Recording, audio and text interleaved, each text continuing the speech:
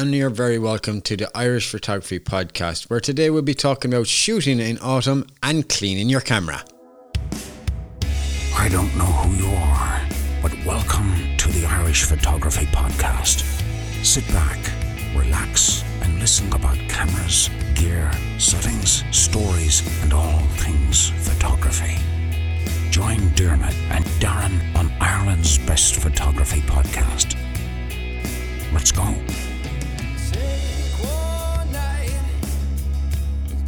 And you're very welcome to the Irish Photography Podcast. And I'm joined by Sir Darren J. Spoonley, my good old chum. How art thou? My good old chum, and on reference there to our last episode with Mr. Photo Tripper, Mr. Gavin Hardcastle. Yeah, what an episode, dude! Absolutely incredible, wasn't it? It was unreal, and it absolutely smashed all the records for all the podcasts. I couldn't believe it, man. It's like, do you know what? It wasn't just us doing what we normally do. He helped us out so much by promoting us. So fair play to Gavin, Mr. Photo Tripper. About the kid. He'd, in fairness, legend by Jake, to not only just put it up from a description point of view, but also to talk about it. And I think it could be interesting how we get on going forward, because could be some good ideas coming there or that, I think, because hopefully we can get Mr. Adam Gibbs on next, who is the current International Landscape Photographer of the Year. So it'd be phenomenal to talk with him. Whoa. I thought Gavin was the International Landscape Photographer. Controversial. If you don't understand the story, go watch the YouTube videos and it'll give you a chuckle or two, I'm sure of it. Yeah, for sure. Yeah, you know what, I really enjoyed Gavin's episode. I enjoyed having the chat with him. Sound bloke, really great content, and I think our audience as well really enjoyed it. For the jokes we had right from the start almost to the very end, it was constant laughing making it. So yeah, good fun. I'm looking forward now to the next part. Yeah, absolutely. Come here. I just coming back to you for a minute there, and I don't know if I've ever asked you this before, but what's J for in Spoonley? Jolly. It isn't its whole. Go on, tell it. Well, it's not Cornelius anyway, or Cornelius starts with a C anyway. Like, you remember, it's not Cornelius. I was just making up a weird name. Right, okay. Do you want to share with the general public, or are we keeping it secret? There should be no secret behind it, really. It's just a bog standard J, like, you know what I mean? It's John. Okay, simple. It's something that I've always wondered. I was like, what is J stand for? I was thinking it's got to be something really awesome that he really kind of emphasizes the fact that you're Darren J. Spoonley. Jedi. Jedi. Oh, that's pretty cool. You should have went with that, man. You should have said nothing about John. Well, I wasn't That's mundane now. I wasn't much of a Jedi yesterday down in Clare, to be honest with you. I kind of couldn't find a photograph to be able to go, that's an incredible shot. Now, you know what they say, that a bad tradesperson always blames their tools. But correct. Like, I didn't have the length on the lens, I suppose, to be able to see them from how far they were away. Mind you, I probably didn't help the fact either that I turned up in the bright red jacket when you're going out to take photographs of deer. Well, Darren, at one stage you're like, damn it, I could have had a shot, but it's blurry. I says, why is it blurry? I don't know, you said to me. Next thing I looked at the camera, at the 60th of a second at a focal length of 200. At f11, I was there, Darren, for God's sake, mother of God.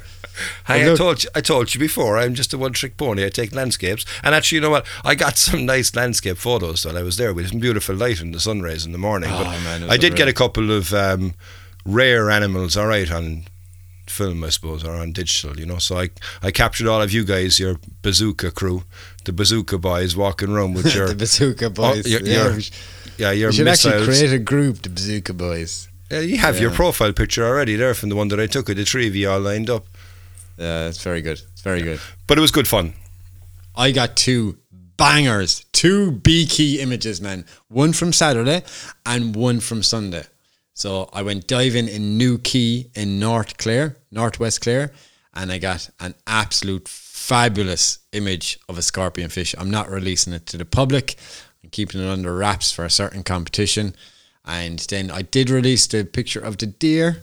He's a Sika deer. Apparently, Paul Madigan was telling me that they're imported from Japan, but he doesn't know the reason why. but very, absolutely beautiful deer. Cracking image. I fell in love with it the second I took it. I agree. And you showed me and that in the back of the camera. I was like, yeah, Jed, there you go. Yeah. Come and have a look at what you could have won. Unbelievable shot. Yeah. Banger. Absolute banger. Two of them. Yeah, no, it was a great day. It was a great day. I enjoyed hanging out with Kieran again after him, been on the podcast as well, and it was great to kind of, disrupt everybody with my red jacket. Like that was the mission. Oh, for God's sake! Yeah, it was brilliant. It was funny though. We met. You were a victim of a bit of fun for a while, but sure, you enjoyed it, didn't you? As always, isn't that what you do it for? Very good. All right. Okay, so what we'll do, we'll cut to the start of the show, Darren.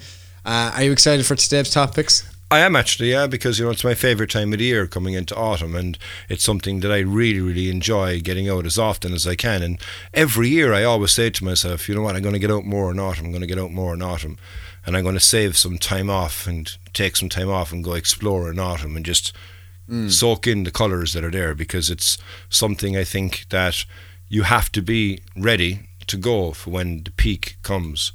But when it comes, It is beautiful, because autumn to me just means so much, I suppose, if even looking out throughout the year, because it's something that I would normally do if I see a nice composition or a nice tree during the year.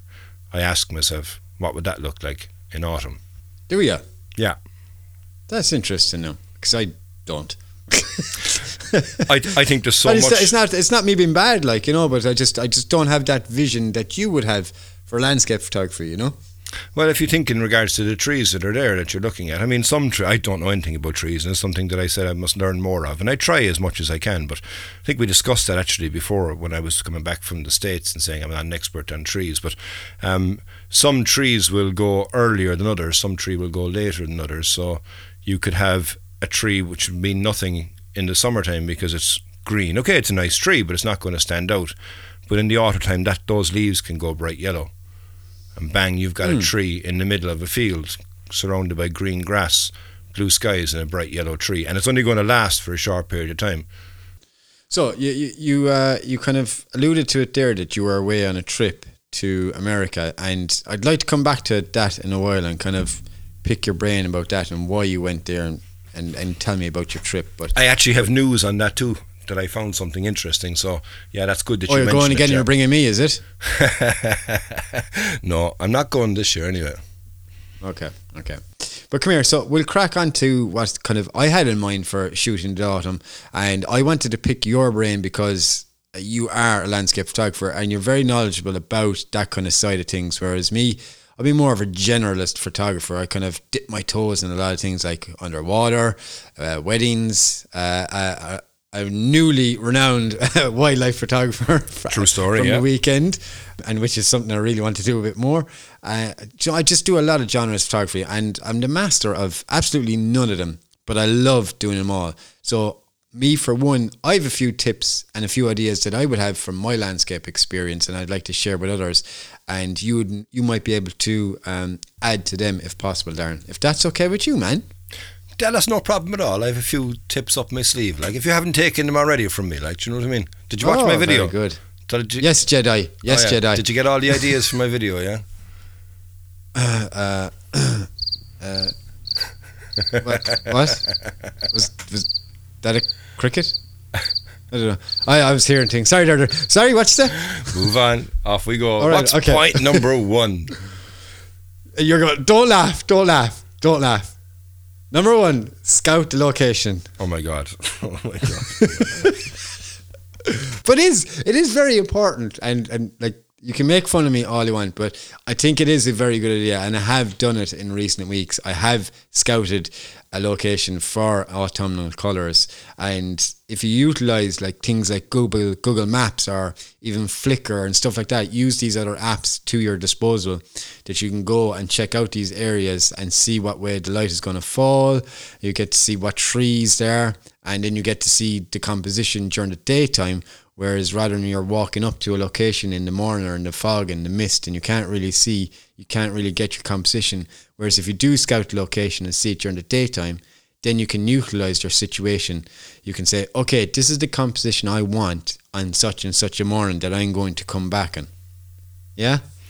Absolutely. And like, have you ever, you probably don't do much woodland photography, but if you're ever in the wood and you look at an area, and you might see that there's a photograph there, and it might be in the middle of the summer, or it could be during the day, as you say. If you can imagine what that would look like, not only in the autumn time, but also, as you said there, in conditions with a bit of mist or a bit of fog, it can create a scene that otherwise is just cluttered, because most of the woodland is cluttered, but add fog and mist into that and it just simplifies the whole scene. And then add colour into that and you can get some incredible colours. It's incredible then to be able to say, yeah, you know what, that could be amazing. And I absolutely agree with you. And it's fun. I'm amazed you actually say scouting, because, you know, you were so adverse to it before, but it is really, really important as far as the autumn goes. Because if you know a scene and you know an area, you've got a fair idea of where the light is going to be, because you're there at one point anyway. Yeah. No, in fairness now, I have scouted 2 locations in the last month for coming up to autumn, because it's kind of weird. It is kind of late, isn't it? It normally is here a bit slightly earlier. No? Yeah, no, you wouldn't. I always thought years ago that it would have been September, early October, but it's actually around the 2nd week of October, 3rd week of October before you start to see any colours, really. Okay, all right, okay. No, it's just I went up to Cratloe Woods, which is in kind of mid to East Clare. It's quite close to the Limerick border. So I went up there looking for new compositions and kind of spots where I could get a photograph. Very hard, very challenging, but I think I've 1 or 2 up my sleeve. And I've been to the Clare Glens 100 times, but I went there with no camera, no nothing, just to, yes, I know, oh my just God. This is a revelation. Last you week okay you there? told me you don't need a tripod, or 2 weeks ago. Now you're telling me that you've gone scouting and that you're looking at an area in advance. Go on. See, I know you'd no bag either, just yourself to look. Oh my God, right, go on. Just myself and Lola on my phone. Right, okay, amazing. Yeah. Go on. And the reason for the phone is so I could actually take a picture with the phone, because I found that often enough when I used to go, when we went to Buttermere and you said we're going on a recce, whatever, like, so I understood it from then why we wouldn't bring the camera, because if you bring your camera with you, it kind of gets in the way of you finding a composition in a weird way. So if you don't have a camera, then you're primarily only looking for compositions. Do you get me? Does that make sense? 100%. And also, we said before, a long time ago in episode, tripods, friend or foe. Because you go with all your gear, you got your tripod. Natural thing is bang, step the tripod down, camera up in it. Oh, I'm sorted. Yeah. You're not. And like, you just bring the phone, you'll see so much. You have more movement, you're not restricted. As you said, I'm amazed at you. I Bula Boss, absolute huge Bula Boss there now. You've really progressed. Like, I mean, you're starting to develop a bit of anti-gas as well, which is great. I in what way? Tripods. You don't need a tripod. That's true. I don't. Yeah. I've got about 5 from there. I don't need another one. True story. Imagine if I walked through the door on a tripod. Trish should beat me to death with it, man. That's why she'd beat you to death with the other 5 that you have. She's got plenty of ammunition. You'd arrive with one, she's already got the arsenal built up of all the other 5. Oh, stop. It's gotten to the stage where I'm hiding tripods around the house, like. Oh my God. Outrageous. I'm joking. That's a joke, though. I'm not that bad.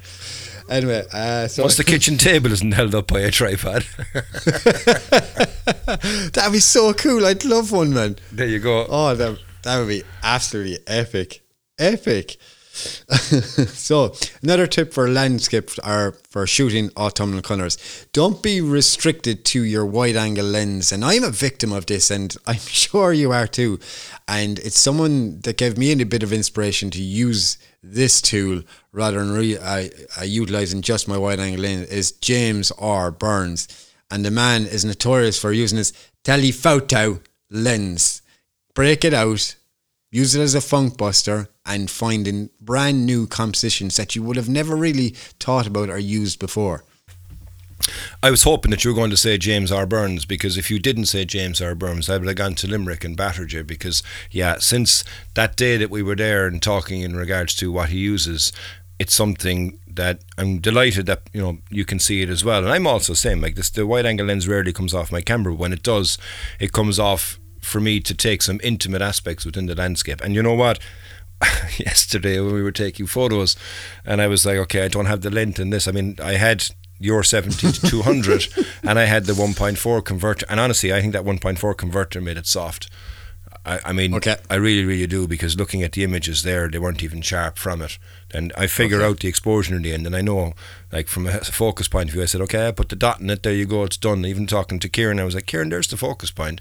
But when you zoom in, the whole thing was soft. But anyhow, regardless of that, I wouldn't use that again, because as you know, I'm really impressed with that 70 to 200. It's a phenomenal lens. And I loved when Dave went off in search of more deer up in the top field, and I walked up through the forest. And I said, you know what? No, I'm going to take some photographs of landscape. So there I was to take photographs of the deer, and I'm with this 70-200 with the 1.4, so it's at 300 mil. And I said, I have some fun here. And I really did have some fun playing inside in the woods and taking some really unusual shots, but intimate shots. And I got one photo actually of a mushroom that I took from the tripod looking straight down using, and at 200 mil. And man, I said, you know what? I'm going to take off this 1.4 adapter, and I took it off, and I took this photo, and my God, it's a beautiful, beautiful mushroom. So anyway, yeah, that's awesome. I enjoy looking at the telephoto. I think it's something which is phenomenal to use in a landscape point of view, and I'm delighted you mentioned James, because he does really show. If you haven't checked out his channel, go check out his channel on YouTube, James R. Burns. He uses we'll stick a link up telephoto very, very often, and it really does. Telephoto. You sound like a computer, like an Apple Macintosh back in '89. Yeah, I know, but yeah, it's a phenomenal tool to have. So yeah, I agree with you. Break out that zoom. Yeah. Now you alluded to it. There was my next thing that you could, if you didn't have a 70-200, because I do know they are quite expensive. They're not cheap, but if you have a macro lens in any way, shape, or form, that is also a telephoto lens, but it doubles up as a macro lens. Yes. So you can get down and dirty, and you talked about there a minute ago, mushrooms. Yeah. Do all these kind of things like that, like all these leaves and branches and the way the light hits certain subject matter. So it doesn't have to be the grand vista all the time. Get down on your hands and knees, get dirty. You're going to be wearing crappy clothes anyway, so try broaden your horizon by exploring new opportunities for yourself. And looking on the floor as well opens up so many more opportunities, particularly in the autumn time, because you get all those leaves that fall down there. You get all, if you look at horse chestnuts from a chestnut tree, they're all on the ground right now, and then you get the carcasses of those once they break open. There's so much to photograph on the ground, particularly in autumn. And you know what, I saw a photograph there on some Facebook group, and it was an incredible photograph. It was just a leaf on the ground, and the lens was in the leaf, and the leaf was folding over the top of the lens. Oh, yeah. And viewing the scene that was in the distance. And it just summed up autumn to me. And I think it was incredible. Like, they must have taken a number of focuses to be able to get the whole thing sharp going through it. But my God, it was a beautiful, beautiful shot. And it kind of really summarized to me, and I went, yeah, you know what? I want to try and get something like that. Autumn on the ground is incredible. And there's so much from an autumnal colours point of view that you've got to photograph that you normally walk over. Mushrooms, as you say, one. You're not looking on the ground, you're looking ahead of you, like Dave looking for the deer, and there it is underneath. And there was broken logs, and broken logs have naturally got moss on them, so that has a natural colour all year round effectively, so it's going to be a bright luminous green, let's just say. And then you add in your leaves, which are either going to go yellow, they're going to go, most trees here will go to brown very quickly, unfortunately, but you can get yellows, you can get reds, you can get oranges. And now the light coming through that lights up that whole forest floor in that flourish of colours. And it's incredible to photograph. And if you add into the mix of all that, the amazing light we get in autumn and the weather conditions we can get, imagine fog, bang, inside in the woodland. It's just incredible, do you know? It's phenomenal. It's something that I love to photograph, and I don't get to do it much. Like, David O'Hearn is the fog mist master of photography. I've always said it. The dude is so talented, and right, he's I haven't seen anything from him in a while, and I hope he's still doing it now. But he is just awesome at it. So it's something that I want to do a bit more, and if I get half the chance, I'll go. But come here, we'll move on to the rest of the topics the bullet points that I have for today. And I think this is the most important one out of all of them. And it is a circular or a HD polarizer. I mean, it is ridiculously important. It's imperative to have one simply because it's going to boost and dramatically increase the vibrance of the colours of the leaves in all your photograph. Not only that, but it'll help take the glare off the leaves on when you're taking a photograph, because if you didn't have it on and you're taking a photograph, you'd be surprised because it's so early in the morning, there's going to be dew and water on these leaves, so they're going to be reflecting light from the sun, and they can help overexpose your image, and you're burning out all the colour and the detail in the leaves. But if you have a polarizer on, it's going to cut through that water, cut through that glare, and then you're going to really boost the saturation of those reds, browns or greens or whatever you have on it, you know? I fully agree with you. I mean, look, I would not do without a polarizer in autumn. It is something which is incredible to have. The only problem with a polarizer is they ain't cheap. Yeah. And if you go off and you're going to buy a polarizer, you can actually buy a lens second hand for the same price that you're going to pay for that polarizer. Now, the advantage of a polarizer though is it's not just used in autumn, and as you said quite rightly, you know, it does all those things in enhancing the colour, but also you can now see into water because it takes the sheen off the water as well. So if you've got a pool that's in front of you of not much movement in the water, or even if there is some way movement in the water, you take that shine off, you can see into the water, and that will really enhance and make the darks darker, and it changes everything. It does. It dramatically just changes the whole scene for you. You get to see things that you've never seen before. You even said it yourself. You were talking to fishermen before, and they all have polarized sunglasses so they can see the fish swimming in the water. That's enough evidence for me to use them. Well, also, it's the only filter that you have to use that you cannot replicate in post. Correct. But coming back to another few points, Darren, I'm just going to come through these kind of quite quickly because I am conscious of time. And I'm kind of just going to reference these bullet points. So colour theory is something that maybe you should have a look at before you get out and outdoors, simply because it'll help you maybe put a photograph together by matching colours and making them kind of into one harmony, so to speak. Contrasting images will always help. Like Darren, you did a photograph in a recent video when you give a shout out to Adam Gibbs about backlighting the subject matter. And it was a fabulous photograph. Shooting during golden hour or the low sun, so you're kind of getting harsh light through the tree from the sides. That can be your friend, or can it be your foe? It can be both, but actually, you know, that image that I showed you there, that's not out actually till after the podcast goes live. But yeah, I was a photograph that I took with backlight, and backlight is a big part when you think from an autumn point of view, because you can imagine that light coming through those colourful leaves. An absolutely very good idea from the colour theory, because you can get complementary colours there, and it really does change the image. Absolutely, couldn't agree with you more, man. And one last thing, and you think I'm going to be a bit of a mad weirdo to do this, right? But experiment with your white balance. And the reason why I say that is because you can get drastically different results by, like, I normally would do a lot of the time would leave the white balance in auto, and sometimes I change it to what it's supposed to be. But if you experiment with your white balance by having it warmer than it really is, or cooler than it really is, you can get some really creative effects on your image. You can, and you know, make sure you're shooting in RAW, don't shoot in JPEG. Oh yeah, absolutely. So Darren, have you any other points on shooting the autumn that you could bring to the table? Just a couple of very quick ones, I suppose. And you know, if you haven't watched it already, check out my video I created on YouTube.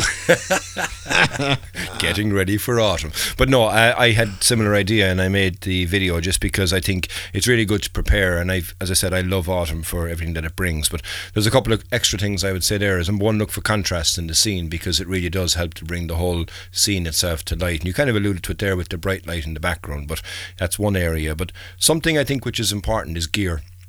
And again, you know, you're going out in the autumn time, okay, grand job. Make sure you got clothes that's going to protect you from the rain, and get a spare set of clothes as well. You're not in the summer anymore, you're not in the winter, but you are going to be in downpours, and if you get caught out in downpours, there's nothing worse than in being in beautiful conditions but you're sopping wet. So just, you know, make sure you got spares in clothes, and make sure you get spares in batteries. And also, I go back, like I said it in the video, but I said it here on the podcast before, always put an SD card in the glove box in your car. Yep. Amen. But I'm really excited for autumn, Dermot. I think it's phenomenal. And, you know, I said at the beginning that I'd news about my trip last year, right? So from the autumn point of view, because I went last year, I went to the States. It was a family trip. I didn't go there specifically, but it just happened to coincide, conveniently with the autumn colours, and I was excited. I was arriving there at peak and everything else, but I made a set of videos and it was phenomenal. But there was one video, right, that I knew I had made, because I made them all quickly. I made them all together when I came back. So I was editing, I don't know, every spare moment that I had, but it was in the evening time. And I made them all as quick as I could. So I think there was 13 episodes, but in actual fact there was 14 episodes. There was one episode that I couldn't find. It was gone. What do you mean it was gone? Gone. There was no sign of it whatsoever. I knew I'd made it, and I looked at my... Did the Grinch just steal it off your computer or something? I don't know. I looked at my computer. I was like, okay, where's that file? But I remember then is that I did a changeover on hard disks. So I was like, oh man, maybe it's gone. I said, you know what? I got 13 out of it. Like, it's perfectly fine. It's okay, right? Yeah. I found it. Oh my God. So Are we going to see it? So I actually had 14 episodes that I had recorded, and this one was a phenomenal spot. It was on my final morning of when I was there, and I spent the morning in a place called the Wisconsin Dells, and that's like, I suppose, the Disneyland kind of thing, but for adults, like, but water parks and everything else, and theme parks and all that kind of stuff, right? I love those places. But it's a whole place. It's called the Wisconsin Dells, and there's a load of stuff that goes on there, but it's part of the driftless zone where the glaciers came across the north of America and they flattened quite a lot, but this area wasn't affected by it, so there was no flattening of the glaciers there. So you actually have kind of caverns and stuff like that. It's where I found a couple of beautiful caverns, right? But I spent the night there, and I woke up in the morning right on the river, and it was completely flat, calm water. But for me to shoot, there was a jetty, and the jetty was on the water. So I was lucky for two things. Number one, I didn't want to shoot on the jetty because it was horrible. There was a boat parked there. It wouldn't have been the nicest thing. So I said, okay, I'll go out to the front of the jetty. But because it's a floating jetty, every time I stood on the jetty, I got movement, and which means it disrupted the flatness of the water.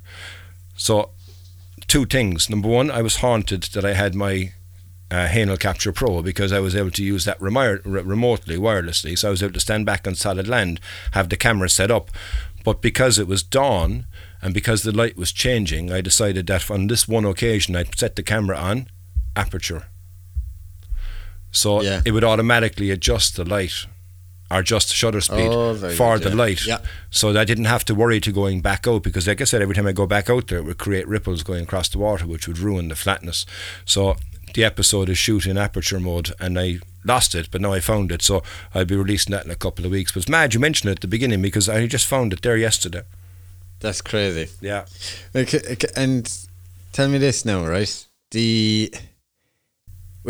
Looking back at this video, right? This is done, 12 months ago? Give or take. Recorded around 11 months ago, yeah. Yeah. Has your YouTubeness, if that's really a word, has your YouTubeness developed to a whole new level that you look back on this and go, should I release this? It's not as good as I am now. Well, I don't think I'm any better now, but I have seen a change in regards to how I would do things back then. You know what? I think the trip in the States actually did change me from making videos, because I had so many, and I was there for the period of time. I mean, I was only out for a total of 36 hours, and I got all that out into it. But I mean, I kind of was smart with my time. But I kind of said I'd made so many. It was like as if I was daily vlogging, you know, that kind of way. I was just recording it and bang, bang, bang. It kind of came natural at the end of it. But it had changed how I created my videos after that, because I used that to create a small bit of a trailer. And it's the only one I've ever had that I would do a trailer at the beginning of the series. But I don't know, like, it did change how I did things. Yes, of course, I think I've gotten more polished in what I do, but I wouldn't say that I'm any better, but I do see differences, absolutely, and I will be releasing it. I think it's a very interesting one to think about, because I enjoyed making it, you know. Can't wait to see it. Can't wait. Alright, so look guys, hold that thought. We are going to come back and listen to about how to clean your camera, the dangers and the pros and cons, and we're just going to have a quick word from our sponsor. Do you want to take your photography up a level? Do you want to hit that shutter from 100 feet away? Or perhaps you'd like to take your images remotely? With a built-in motion, light and sound sensor, you can capture unique shots and incredible time lapses. The Capture Pro from Hahnel has got all that covered and more. Visit hahnel.ie. And you're very welcome back to the Irish Photography Podcast. So, we're going to jump right into the thick of it, guys. How to clean your camera. It's a dangerous thing to do, but it is also a rewarding thing to do. Now, when I first got my DSLR camera, I didn't know what sensor dust was or dust spots or anything like that. I just thought there were stupid little things in the sky or something, and these artifacts, I didn't know what they actually were. But lo and behold, they were sensor dust and they were ruining my images. And one example is, I had a lovely image of Limerick City where it was kind of the blue hour and the sun was gone, and it was just all these lovely kind of orange glow on the horizon and this blue menacing sky, and it had a starburst which I was shooting for the first time also. And my father absolutely loved the image, so I said, "Dermot, can you frame me that picture? I want this." So I was like, absolutely, yeah, 100%. So I got the image from my dad, framed it, and then all of a sudden there was a dust spot on the photograph. And after I getting it framed and everything, I didn't spot it. So it kind of upset me that I went through all that bother, and then the picture is still, to this day, he's still hung in his hallway. I'm still upset about it. It annoys me when I see it. You know, I just want to go in with a real life spot removal tool and take it out of the picture, you know. It's funny you say, because I have exactly the similar thing with a photo I took, and it was one of the first pictures I ever got printed, and it was a picture of Blackrock Castle. And it was Blackrock Castle at sunset. It's not the greatest of pictures. I mean, it was just nice. I enjoyed it making it at the time I got it printed. And a friend of mine has a print company. He printed it on acrylic for me. And I was like, yeah, look at this, man. This looks class. I went, oh, no. Stunning. Man. There it is. Big sensor spot right up in the middle of it, or dust spot. Isn't it a heart-wrencher? It's horrible. But you know what? I learned something on Lightroom to make sure I don't get them anymore anyway. So that was a very... Tell us, Darren.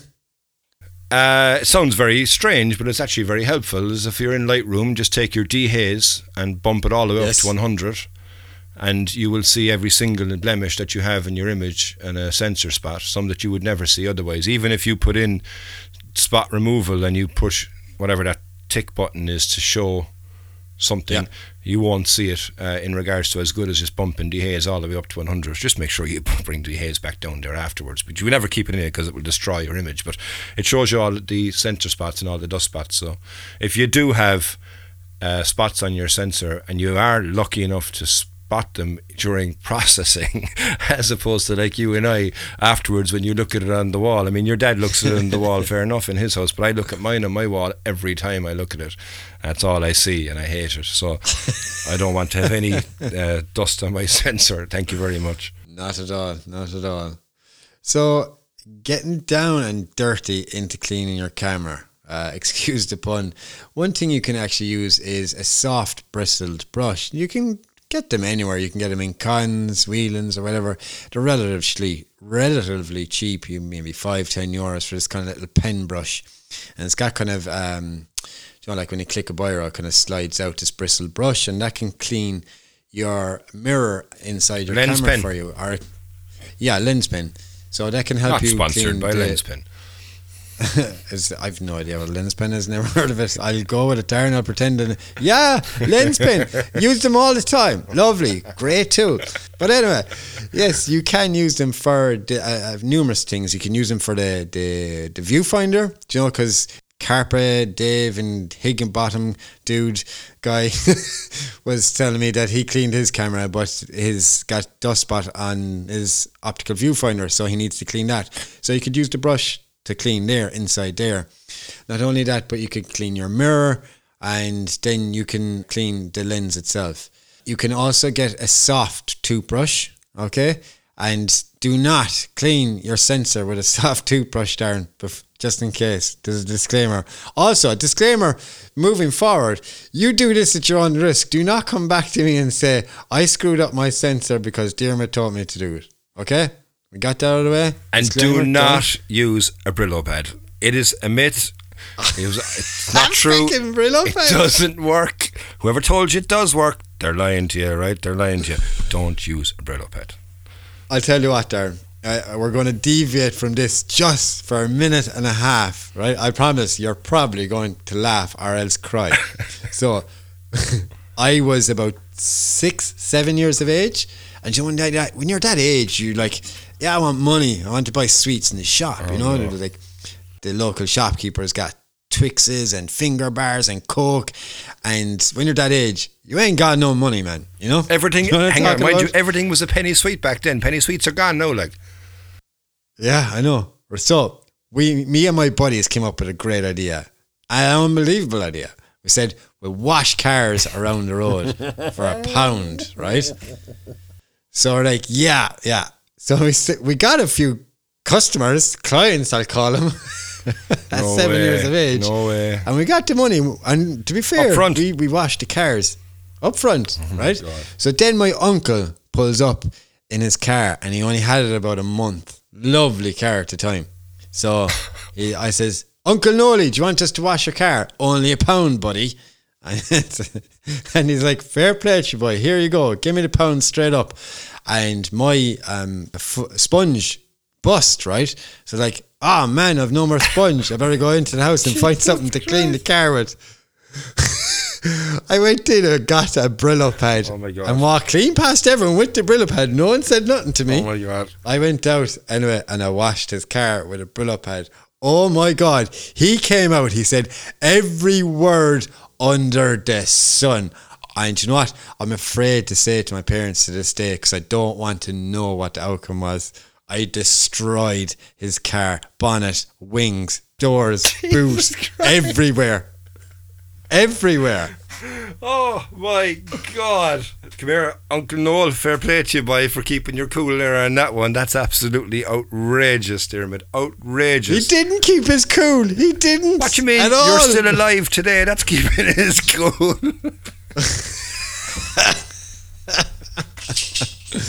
Yeah, man, I ruined his car. I feel so bad now that I think about it. Jesus, my God. Anyway, so yeah, don't clean your camera with a Brillo pad. I'm still in shock on that one. I actually don't. That's only something that you'd ever hear about in the movies. Like, I mean, that's like, I can't believe that. Like, yeah, I heard this one's about rocks, but like a Brillo pad. Like, did you get it extra clean? Did you not think it was strange the colour coming off? Like, when it's wet, you don't see it coming off. Look at all the suds. What colour was his car? Blue. It was a kind of a greeny colour. That was the thing. All the suds are the same colour. Man, that's bad. I feel bad for him. I feel bad for him too. That's absolutely diabolical. You better move on quickly here to... Hang on a second. Hang on. You're about to give people, not sanctioned advice. I was 7 years of age, Darren. I hope you've learned a few things now since then. Like, you know what I mean? I should never have brought up the Brillo pad. I apologise, Uncle Noel. Go on anyway.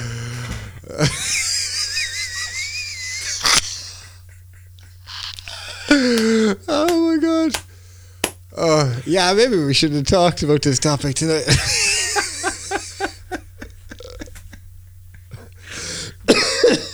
Go on. Oh, excuse me. Okay, I'm going. I'm moving. So, a soft toothbrush, what you can do is, like, do you know when you change in your focus, the barrel on your focus, there's kind of a rubberized material, and dirt and grime can get into that, right? You can use a toothbrush to clean the lens of your camera. So it gets rid of all the dirt and the grime in between it. So it looks lovely and clean. Also, you can use a lens cloth, which is quite good. You can clean the front element of your camera. You can clean the rear element of the camera, not the camera, the lens. You can use a blower. Now, the caveat with the blower, please hold the camera facing downwards. The bayonet has to be pointing downwards, and then you can stick the blower up a small bit and blow in around. The reason why you're holding it downwards is simply because gravity. If you have it upwards and you blow it in, then you're only blowing the dust in around the camera body or in around the sensor. Whereas if you hold it down, you blow it, it's going to fall down. Gravity will take effect and hopefully take the dust down. Moving on to a wet clean.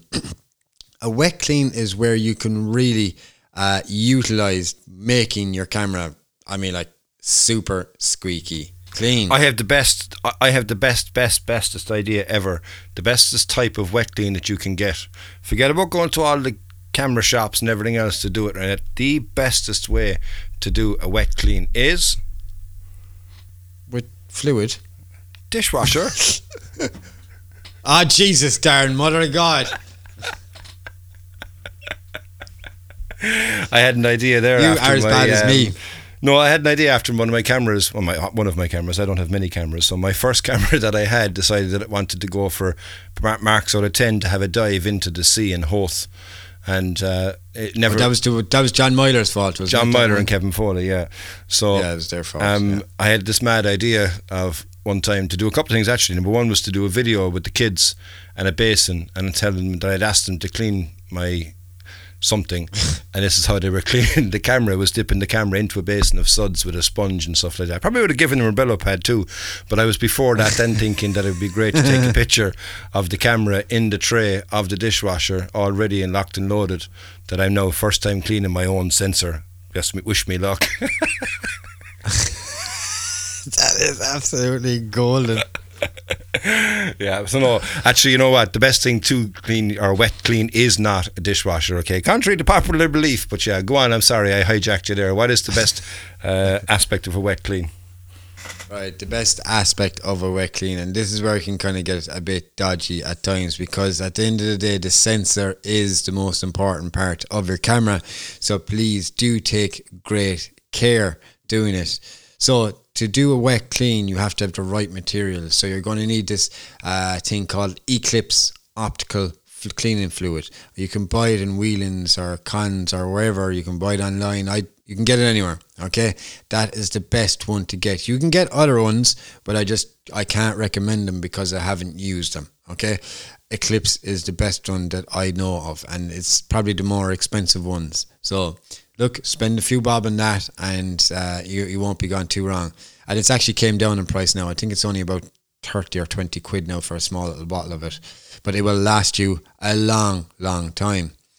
So you're going to need these things called swabs, and it's very important to get the right swab for your camera. Now, you don't have to go in and get Sony swabs or Nikon swabs or Canon swabs. All you have to do is get an APS-C swab or a full frame sensor swab. They are obviously different sizes. So a full frame swab is going to be a 35mm width distance. So you're going to get that one and use that for a full frame, and the APS-C one is obviously smaller. They're cheap as chips. You can buy them anywhere. You can get them inside Whelan's. That's where I used to get mine. You can get them up in Cons also. And Barker's has them too. Barker's, yeah. Paddy, I actually added him as a friend on Facebook today. I didn't realise I wasn't friends with him, so I was like, Paddy. I was like, we're not friends. So I clicked the add friend button. So yeah, fair play to him. He accepted my friend request. Thank you, Paddy. You're a true gent, my friend. But moving on. So when you're when you're cleaning your camera, wet clean, IBIS cameras have a different process of cleaning, simply because an IBIS camera like a Sony A7R Mark II, 3, 4, whatever it is, that sensor actually moves inside the camera. So you have to go through a process where you have to go to the cleaning menu, and then you have to press a certain few buttons. I can't exactly remember because I don't own a Sony anymore. I don't do it, but I think you have to press manual clean, and you have to leave the camera on. And I was a bit weary at first about that, but you do, because if you turn it off, then the sensor is going to move again. So when it does is it's going to hold the sensor in place so you can clean it.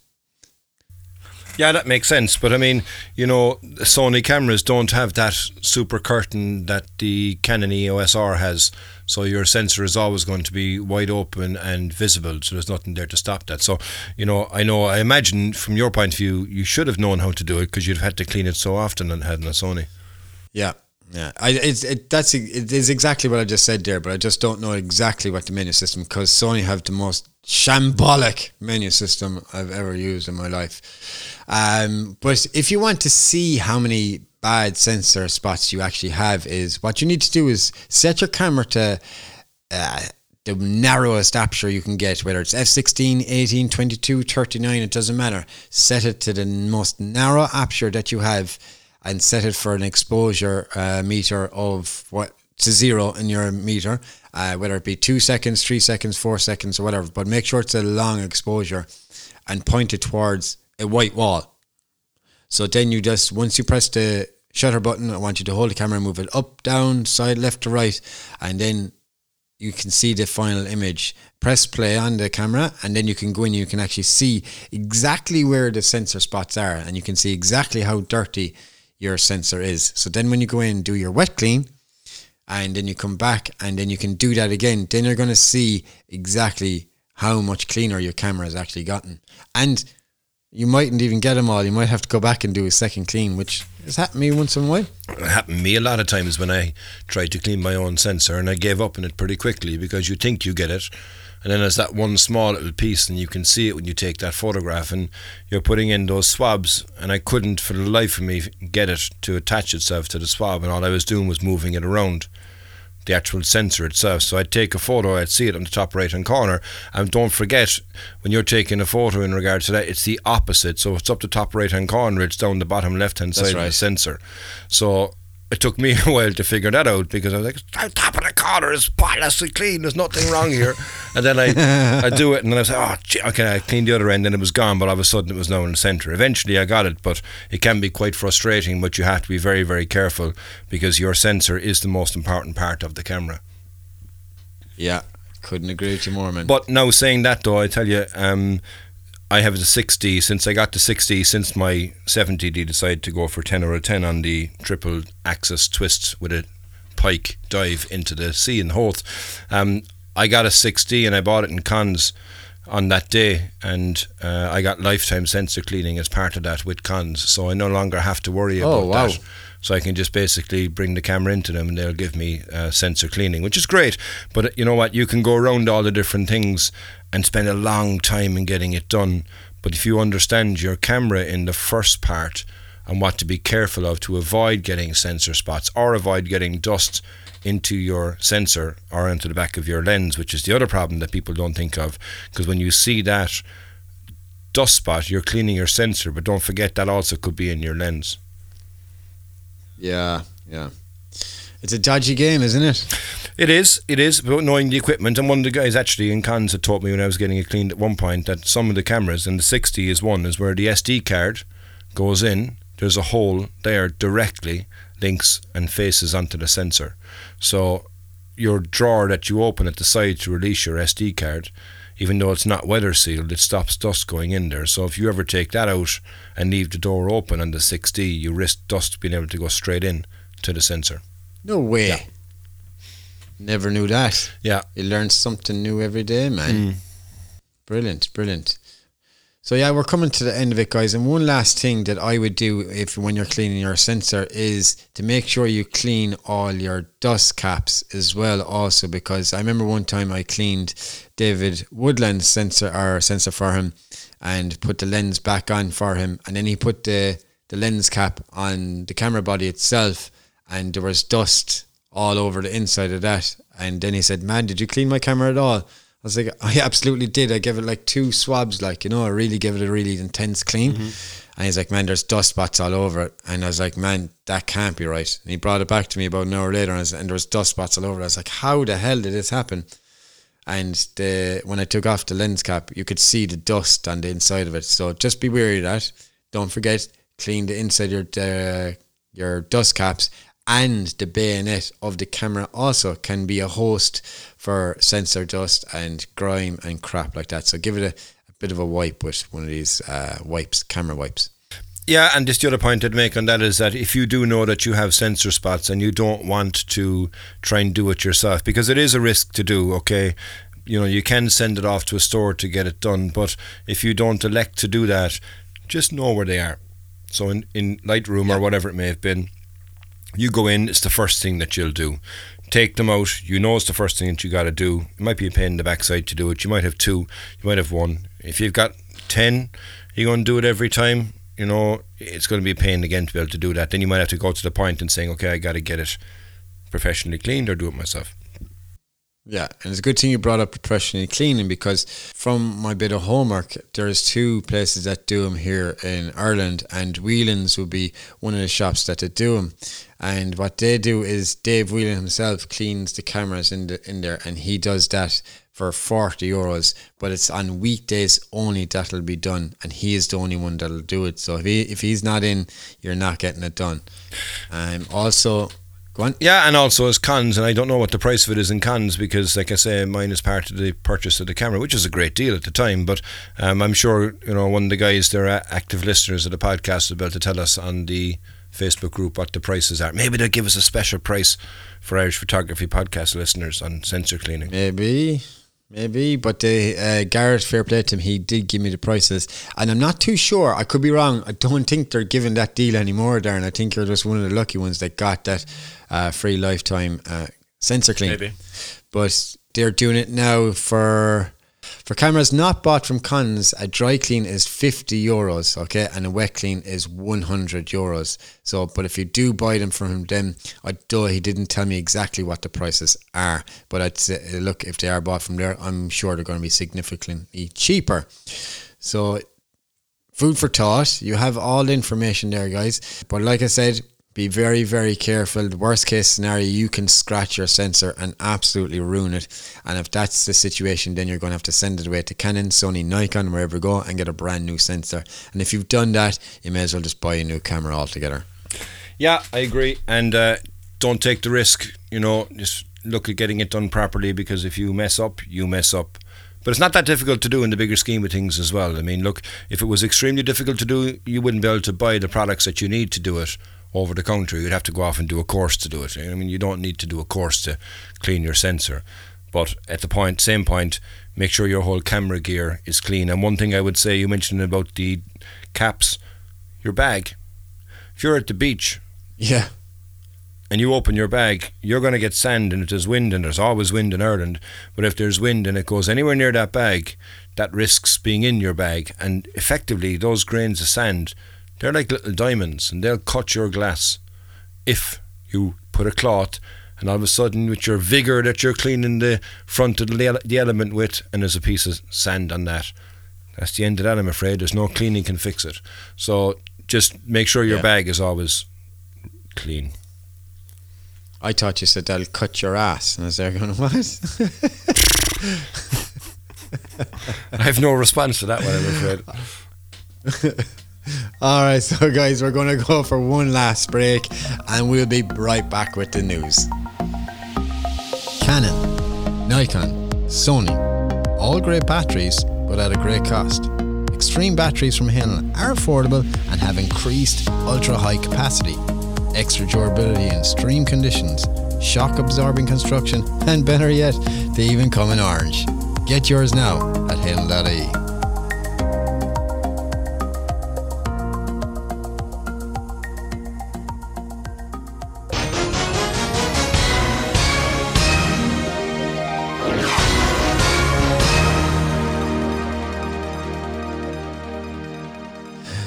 It's one thing when a non-profit asks for a freebie, or an influencer offers exposure for your services, but what just happened to photographer Tim Wallace is on a whole nother level. Wallace was recently asked to provide prints to a millionaire who didn't have the budget to purchase them for their 12 million coastal retreat home. Wallace shared the text of the email exchange with DIY Photography. The initial request came from the millionaire's designer, who said that they were working to remodel their 12 million coastal retreat home. The wealthy client apparently loves Wallace's work and would like some prints of his car photography for their entryway. It says here, "Hi, I have a very important client that I'm working with a remodel of their 12 million coastal retreat home. They love your classic car work and would like to have such and such print for their hallway as you enter their home." At first, you imagine that this email was about to lead to a very healthy commission, but then the designer hits Wallace with this line: "They unfortunately don't have any budget for this, however, so I was wondering if you'd be interested in sending us the high resolution files if we did the printing so that there's no cost to yourself." Who did this come from? The designer? Yes, the designer. My good God almighty. So Wallace responds as incredulously as you might expect, and while he chose to use some harsh language and healthy dose of snark, it's hard to blame him for being angry at his request. And his response in full: "Hi, oh wow, that's so cool, and thank you so much for the kind feedback regarding my work. It's such a tempting offer to supply them with my work for absolutely no benefits to my business whatsoever, and it's hard to know what to say.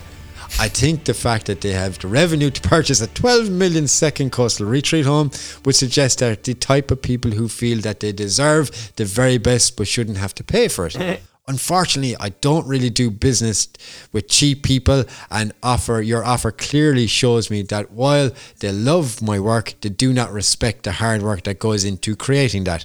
Therefore, I will have to respectfully suggest that you stick some of that overpriced driftwood art that you interior designers are always so good at knocking out of the wall instead. I am assuming that you are getting paid, or do they love your work too? Lucky you, it's such a fabulous project and you're so lucky to be in their presence. Good luck with it all." Any reply? I bet there wasn't. No. So that story just resonated with me, and I had to share it with you all. I mean, wow. Fair play to Wallace, man. That's double wow, man. That's just incredible. Yeah, I couldn't believe it, man. $12 million, and they couldn't pony up a few pounds to pay for a few images. Like, I don't think it was the millionaires that were doing it. I think it was the designer who had maxed out their budget, and then on stupid pieces of artwork, more than likely, and then decided that they wanted or forgot that they had to have this picture, and they'd already maxed out in there. I don't think if the millionaire was so passionate about their work, I think they would have understood, because they had money, how you make money, and I don't think they would have done it. I don't think, but who knows? But yeah, incredible story. You never know. The world's smallest full-frame mirrorless camera, the Sigma FP, was announced way back in July with pricing and info and release date TBD. But if the latest leaks and a mistake by Sigma itself are to be trusted, it seems now we have both of these pieces of information. First, the price. Just as... Oh God, here we go. You ready? There we go.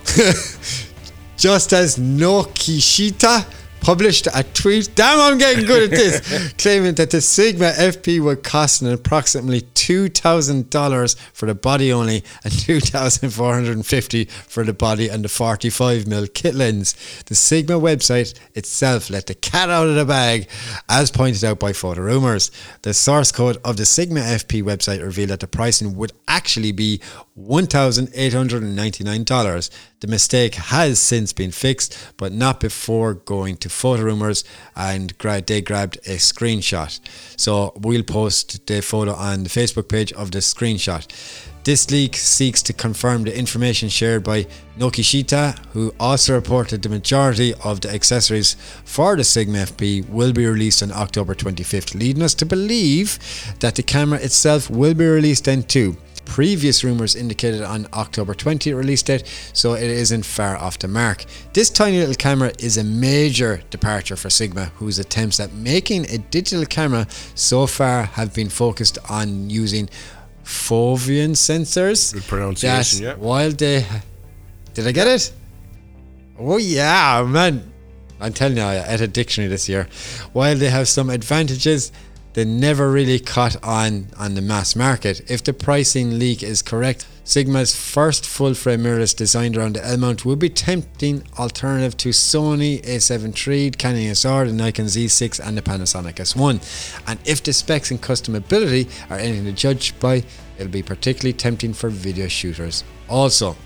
That's really exciting news. The Sigma sensor, the Foveon sensor, is a phenomenal sensor. It's the only sensor in the world that is 3 layers, and it breaks it up into the RGBs, and then it captures the light from each of those and combines them into the one image afterwards. So most sensors have everything built in the one. This has 3 effective sensors, one for each of the types of light, and they're a phenomenal sensor. They are a bit quirky, they are a bit slower from what I've used on the Sigma DP3, and I've yet to use the Sigma Quattro SD, which I'm looking forward to using that, but the Foveon sensor is phenomenal. And I think that camera, if you think of the price of it, you know, I mean, it's a full frame camera, including a lens and a Sigma kit lens. I mean, come on, that's not going to be a standard plastic kit lens. It's going to be a Sigma lens, and it's going to be a good lens. So I think that's a phenomenal development, and I think it's something which could shake things up. If it's going to be as good from an all-round capability point of view, it could be exciting, because I love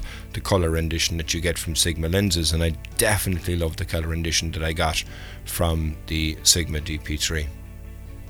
Yeah, they are fantastic. And to be fair, Darren, things have been shaken up quite a lot regardless, and then a new competitor into the market with a full frame mirrorless camera. I'm all on for that, buddy. And Sigma are part of the, I was going to say the Frono Photo, but it's not the Frono Photo. It's part of Alliance! Yeah, Frono Photo. I think I just woke up. The whole family. Yes. So, you know, I think it could be quite interesting where we go from here. And again, the form factor, the history, the quality that goes with Sigma, I think that is phenomenal. Awesome. Darren, I was looking for a bit of information that you sent me during the week, and I've no link to it. I couldn't find it. Now, I didn't try too hard, but you have some information for me there, don't you? Just a quick update on a story that we featured a couple of weeks back on our news. It was about a couple who were travelling from Australia to England, or England to Australia, and they were documenting their trip and they were vlogging along the way. And you mentioned that they flew their drone right on the border of Pakistan and that they were arrested in regards to it. Well, good news. They got released, so they can continue on their journey, which is great, because I was worried for them, because you would know what would happen. But yeah, just a quick update. Good news, feel good. They got released, and off they go now. Start vlogging through down the main streets of Baghdad, and sure they got, you know, they can get away with it now. True. Alright, so guys, that's it for this week. Thank you very much for tuning in and listening to the podcast. We hope you've really enjoyed our show, and to further your experience of the podcast, why don't you go over to Facebook and join the Facebook group. All you have to do is answer some silly little questions about who's the host of the Irish Photography Podcast. I'm Dermot, he's Darren, and I'm out the gap. See you later, guys. Slán go fóill, everybody. Heyo. Hey guys, if you dig what you're hearing, why don't you jump over to iTunes, Spotify, or wherever you get your podcasts. Give us a 5-star rating, and don't forget to share with your friends. With all that done, we'll see you next week, and remember, keep shooting.